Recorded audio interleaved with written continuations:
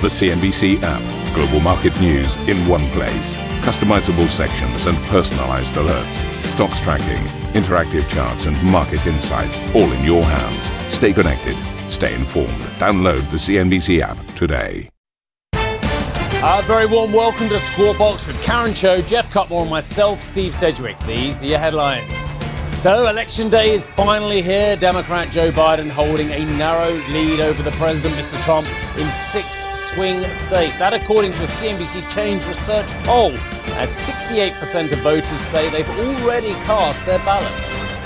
Tomorrow, we can put an end to a president that's divided this nation, fan the flames of hate. Tomorrow, we can put an end to a presidency that has failed to protect this nation.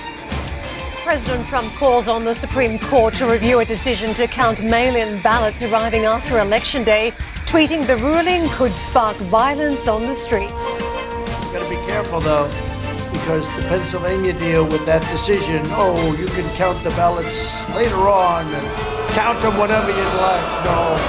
No, we have to be very, very careful with that. That causes a lot of problems. US equities start November on a strong note, while Asian stocks rally and European futures point to a higher open ahead of the polls opening stateside. Elsewhere, though, COVID infections surging by over 50,000 in one day in both France and Spain, whilst Italy considers stricter measures in a bid to get the second wave under control.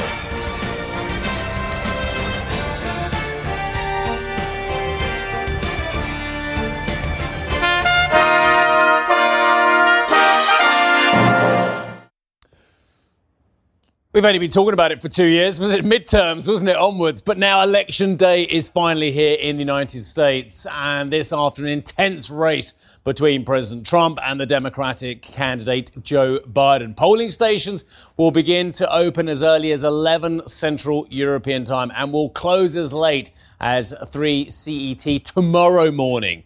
Now, Mr. Biden holds a narrow lead over the president in several key battleground states. This according to a new CNBC Change Research poll, which has a margin of error of plus or minus 1.7 percentage points. Mr. Trump held and is holding a late-night rally in Michigan following a final day of campaigning, where he continued to cast doubt over the vote and defend his economic record. Next year will be the greatest economic year in the history of our country. So last year was the best year you ever had. Before that was the best year. You had 3 of them with me, and then we got hit with the plague, and then we went back to work. Under my leadership, our economy is now growing at the fastest rate ever recorded, 33.1% last week. Joe Biden has promised the beginning of a new era, highlighting the failures of the Trump administration in his last pitch to voters. We're still in the battle for the soul of America. Decency, honor, respect. Where has it gone with this president? But let me tell you something, folks. Tomorrow's the beginning of a new day. Tomorrow, we can put an end to a presidency that has left hard-working Americans out in the cold. Tomorrow, we can put an end to a presidency that has divided this nation and fanned the flames of hate. Tomorrow, we can put an end to a presidency that has failed to protect this nation. NBC's Alice Barr is covering the presidential campaign. She joins us from the White House now. Alice, give us a little bit of colour, if you can, on these final moments of campaigning by the presidential team.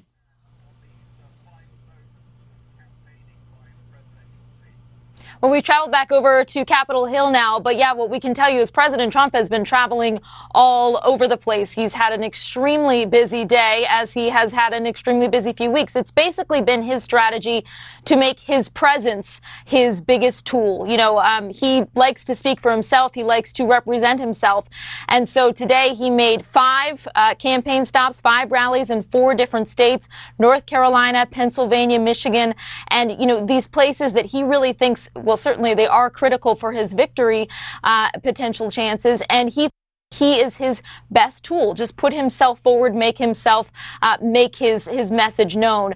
He ended the night in Grand Rapids, Michigan, in the same place where he ended 4 years ago his campaign for the 2016 election. It was a last-minute addition to the calendar back in 2016, and he believes it helped propel him to that victory in Michigan, which was critical to his winning the White House 4 years ago. And he's hoping, almost maybe like a good luck charm, to end tonight in that same place, and hoping that will propel him forward tomorrow. As you've pointed out, he is trailing in the polls nationally, a pretty sizable gap between himself and Joe Biden. In the battlegrounds, though, it's a lot more narrow, and that's what it always comes down to. So that's why the president has made such a point of being out there and being visible in all of those locations. And you also mentioned that he's been continuing to cast doubt on what the election results will actually be. He's specifically been speaking tonight about a court ruling in Pennsylvania that decided that votes that are cast before Election Day, mailed in before Election Day, will be allowed to be tallied up to 3 days after Election Day. President Trump making baseless assertions that that's going to lead to all kinds of fraud. And no matter what happens tomorrow, he seems to be trying to set the groundwork to give himself a channel forward if he's behind, to try to claim that there have been irregularities with the voting that could give him another path to keep fighting. We'll send it back to you. Alice, thank you so much for that. Alice Barr joining us from NBC from the White House. Well, let's talk about Joe Biden's campaign. He'll make 4 campaign stops in the battleground state of Pennsylvania today, with Vice President Kamala Harris making 5 appearances of her own. The swing state is now considered crucial by both candidates in securing a path to the White House. Former President Barack Obama will rally in Georgia and Florida in an attempt to energize Black and Latino voters. NBC's Sarah Daloff is covering the Biden campaign and joins us now from Wilmington, Delaware. And in these final moments, what issues is the Biden campaign focusing on?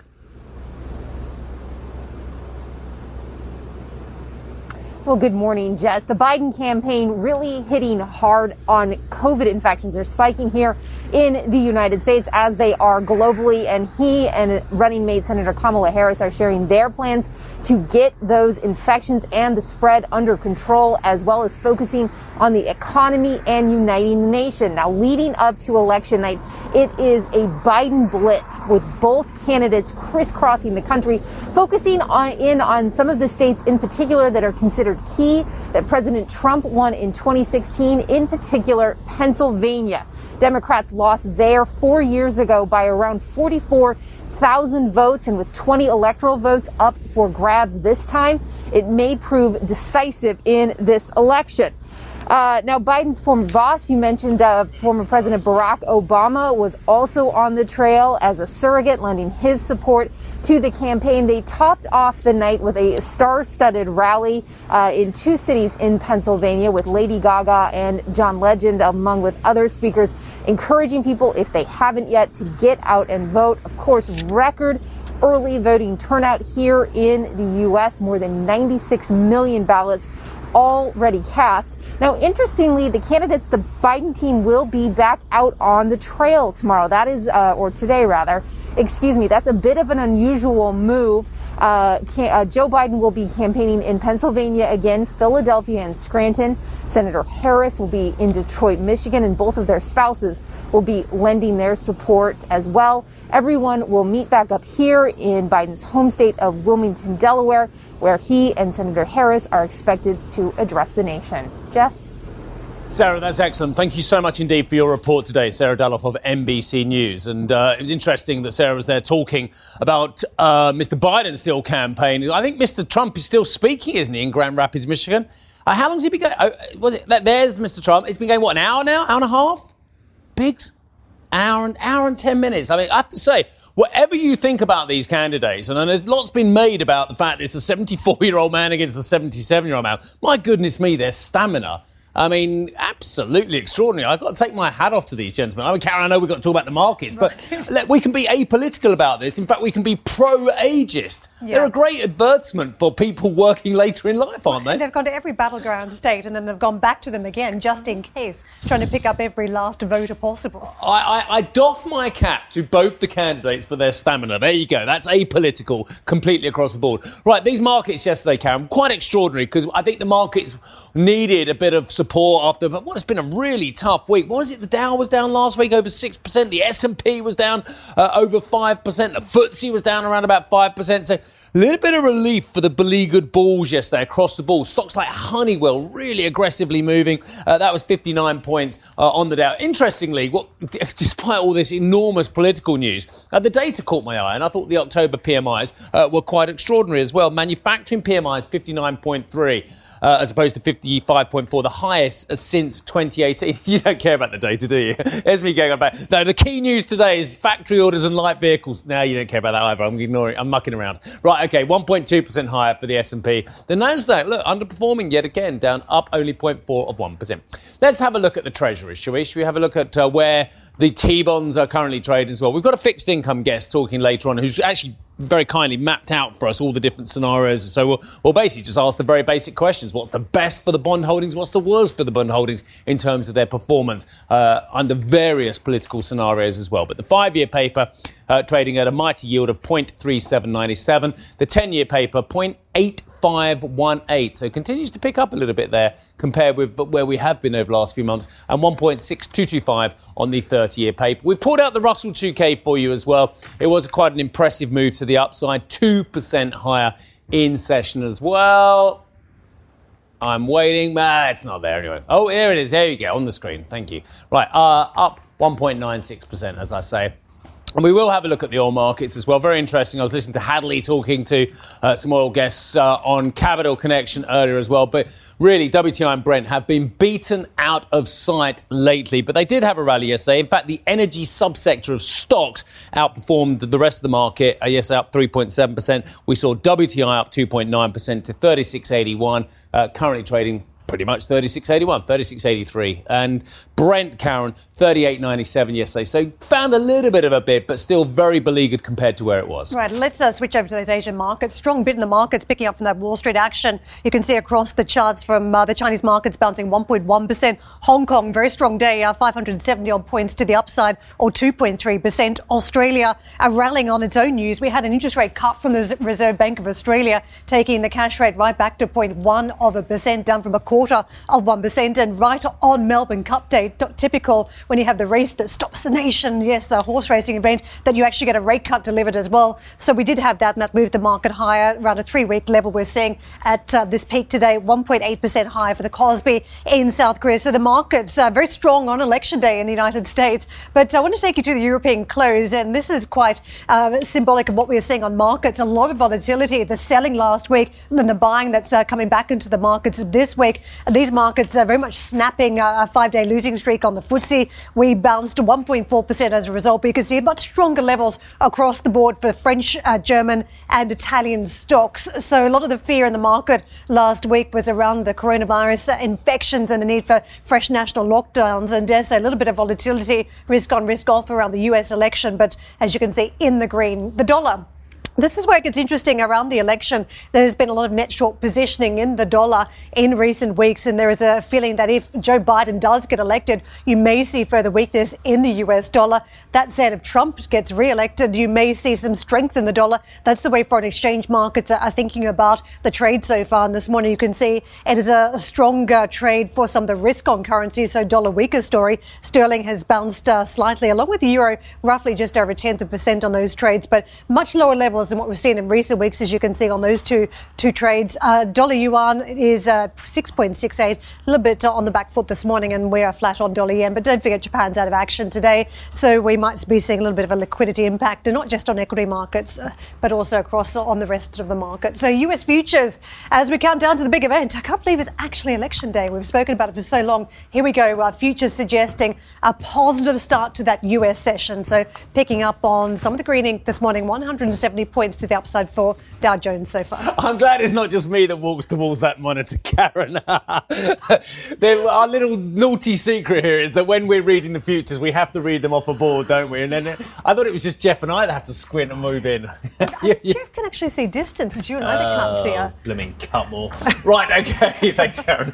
Polls will close in the key swing states of Pennsylvania and Florida at 0200 CET tomorrow morning. Ohio's in-person voting will end at 0130 CET. Wisconsin, 0300 CET. Let's get to Michael Starr Hopkins. He is a Democratic strategist, former campaign official to Hillary Clinton and Barack Obama. Nothing wrong with his eyesight, I can assure you. Good morning to you, Michael. Thank you very much indeed for joining us. What must be an ungodly hour for you as well. Look, I'm just doffing my cap at the stamina of these two gentlemen, and whatever we think about them politically, they are in their mid to late 70s, and their stamina is extraordinary. The president's been speaking for donks in Grand Rapids, Michigan as well.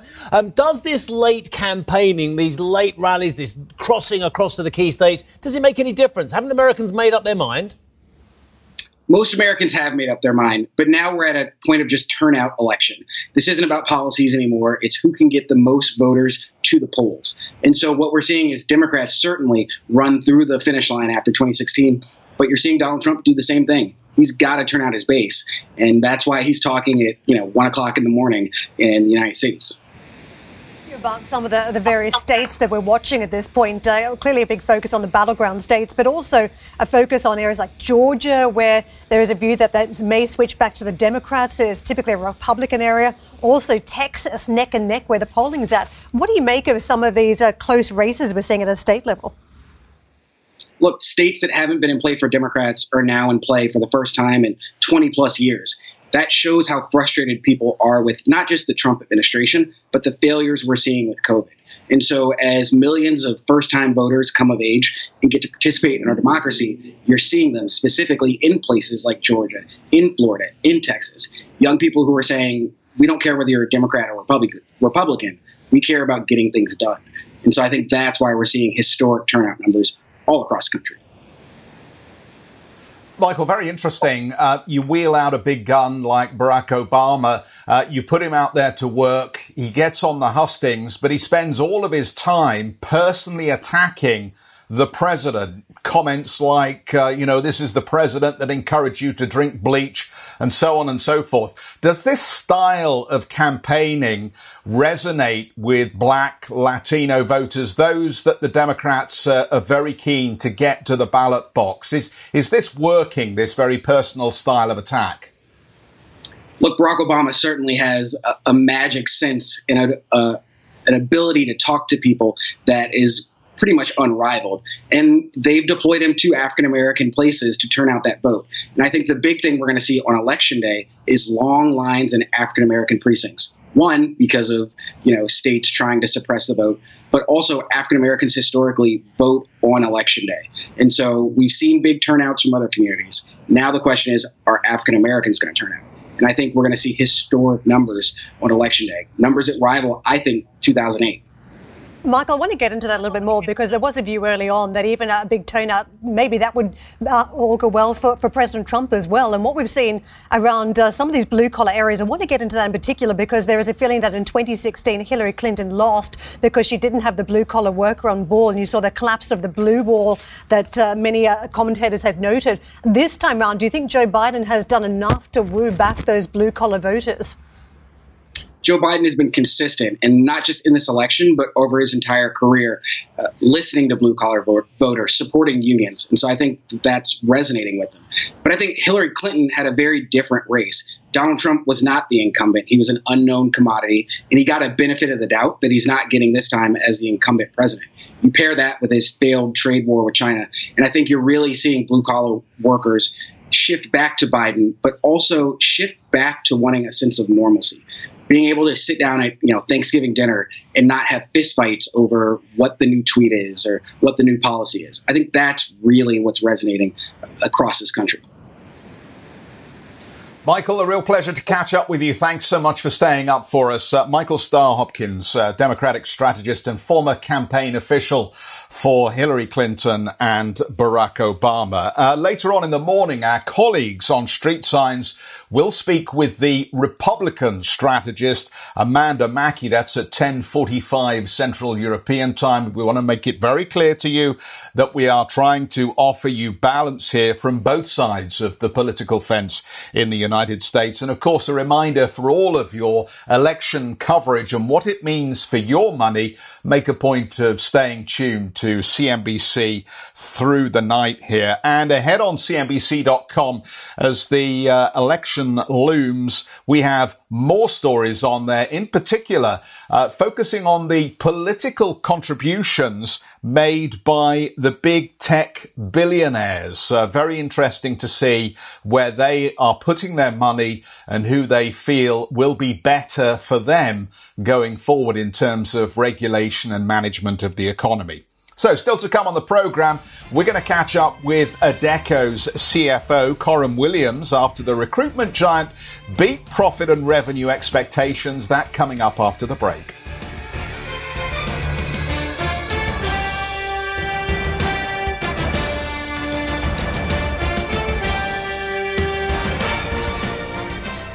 Listen to CNBC's Beyond the Valley, the podcast that explores the biggest tech news from across the globe. Join me, Arjun Karpal. And me, Tom Chitty, every week as we bring you insights into the top stories, unpack the latest trends, and find out where the industry is headed. Now available on Spotify, Apple Music, and Google Podcasts.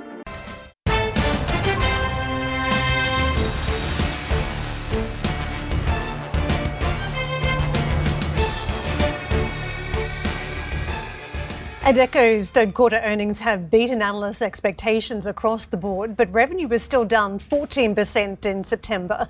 The Swiss staffing company said October volumes showed business activity is improving. However, it warned that the recovery from the pandemic will be, quote, bumpy. Coram Williams joins us, the CFO of Adecco Group, and relocated last time we spoke to you over at Pearson. So, Coram, nice to see you again today. Let me ask you about the quarter, because we've seen extraordinary trends this year from the second quarter where the pandemic hit to the third quarter where businesses reopened again. What did that mean on the staffing side? So good morning, and it's nice to be back. Look, if I think about the quarter, it was for us a very strong performance in an uncertain environment. I think there are a couple of key points. I think the group showed real resilience and agility in navigating a difficult period. You know, our revenues were in line or ahead of the market in most regions, and we pivoted to where we saw demand at its strongest. And the second key point is that the strength of and balance of our portfolio is a real differentiator. So LHH, which is our career transition business, grew double digits. And if you took that together with pricing discipline and a real focus on gross margin, we delivered a sector-leading gross margin. And then thirdly, we managed our cost base with real agility and delivered a strong EBITA margin of 4.5%. So, you're right, it is an uncertain time, but we feel we delivered a strong quarter. Let's get into some of that uncertainty, because it feels as though it's all about guidance now at this point as we have further lockdowns to contend with. What evidence have you seen of any change in hiring intentions now as you've seen these national lockdowns declared? I think it's really too early to have seen any impact from the most recent lockdowns. But, if we step back and look at them and look at the experience in the second quarter, I think it's clear they are going to have an impact on the revenue recovery. Having said that, a number of sectors have learned lessons of how to operate in this kind of environment. Manufacturing in particular has figured out how to operate safely and protect its workforce while continuing to produce. So we don't think you're going to see an impact or in the same magnitude as we saw in the spring. And if you think about what we've delivered in Q3, I think we're confident in our ability to navigate because we're part of the solution. We're an essential industry, and the performance that we've delivered shows that we're managing our way through the crisis. I was going to ask you if you've been practicing your Swiss German, but I'll get straight to the more important questions about jobs. And I have grave concerns that once furlough schemes are ended, because they have to end at some stage, regardless of extensions we're seeing at the moment as well, that there is going to be a stunning, dare I say it, tsunami of job losses across Europe, across the United Kingdom, perhaps globally as well. Where do you stand on this? I will be practicing my Swiss German, but it's not perfect just yet, I'm afraid. But coming to your point, which is an important one, this is an unprecedented crisis. And I think governments have very sensibly adopted policies in line with what the Germans did in 2008 and 2009. The Kurzarbeit has definitely helped, because it provides a buffer between the economic shock and the decisions to adjust resources. But companies will have to adjust. And we are no exception to that. But people have to manage their cost base in line with their revenues. So I think we are in a difficult period. But from an Adecco perspective, we work with our partners and we really help them navigate their way through the crisis. Coram, you're newish to this kind of business compared with your previous role at Pearson as well. So we know that you're learning about it in the same way we are in some ways as well. But in terms of the style of employment at the moment, do you anticipate that actually we're going to go through a period where companies just refuse to hire full-time, well-paid jobs and actually are going to go down the you mentioned Kurzarbeit there as well, but go down the kind of the temporary route before they feel confident enough to give well-paid full-time jobs again? We do think that the current environment favours flexible labour solutions, because at the end of the day, demand is uncertain. People, as we've just discussed, are having to cut their costs, adjust their resources to the new reality, and that favours flexible working solutions and favours Adecco, because we are obviously able to do that. In fact, since the crisis began, we have put 150,000 associates back to work in flexible positions. So I think it shows you that even at this early stage of the crisis, people are focusing on flexibility. It's an important part of the labour market. I'm afraid we've got to move on because we've got a whole host of numbers, but it's a real pleasure speaking to you. And one day we'll get to see you in the flesh again as well. And then you can practice your fantastic Swiss German in person. But nice to see you, Carl. I'm glad you're settling in well, my friend. Right, OK, let's go on to take a look at Aramco figures. Third quarter figures out from a whole host of oil majors over the last couple of weeks. Of course, this is the biggest of the lot. Net income has come in at $11.8 billion US. Second quarter dividend, 18.75 $1 billion paid out in the third quarter. Let's see what they say. We see early signs. No, they don't say that. We saw early signs. That's very important, isn't it? Saw early signs of recovery in the third quarter due to an improved economic activity despite the headwinds facing global energy markets. And those energy markets, of course, have come off from around about a $43 level on Brent down to, 46, 47 handle, beg pardon, 37 handle at our low of the last week or so. A little bit of ground being given back again on Brent, as you can see on the screen, 38.83 as well. Cash flow from operating activities, $18.8 billion. We maintain our commitment to shareholder value by declaring a dividend of $18.75 billion. For the third quarter, of course, the major shareholder is the Kingdom of Saudi Arabia. Third quarter capex was $6.4 billion US. We're waiting for buyer figures, actually. I haven't seen them hit my screen at the moment, so... I understand they're coming out in 2 seconds. OK, well, that's not much of an outlook. They've confirmed their outlook. There you go. The flash, as we speak, confirmed their outlook. I don't have nothing else from Bayer at the moment as well, apart from that single flash as well. We're Karen, looking for further news around cost-cutting program, which they've unveiled in the past month or so. They're talking about stepping up that program to reduce costs, given the headwinds that they're seeing. A couple more lines just crossing the tape now as they talk about group sales. Yeah, sales down 5.1% to 8.5 billion euros, give or take the change. EBITDA before special items, well, this is falling 21.4%. Wow, 21.4% down on that EBITDA to 1.75 billion euros. Net loss of 2.744 billion euros. Impairment charges at Crop Science. Proceeds from divestment of Animal Health as well. Currency adjusted outlook, again, confirmed for 2020. Challenging third quarter, looks like it's the line. Thank you for listening to Squawk Box Europe Express. For more market-moving news, you can head to cnbc.com. Or join us again on the show with Jeff Cutmore, Steve Sedgwick and Karen Cho, weekdays on CNBC.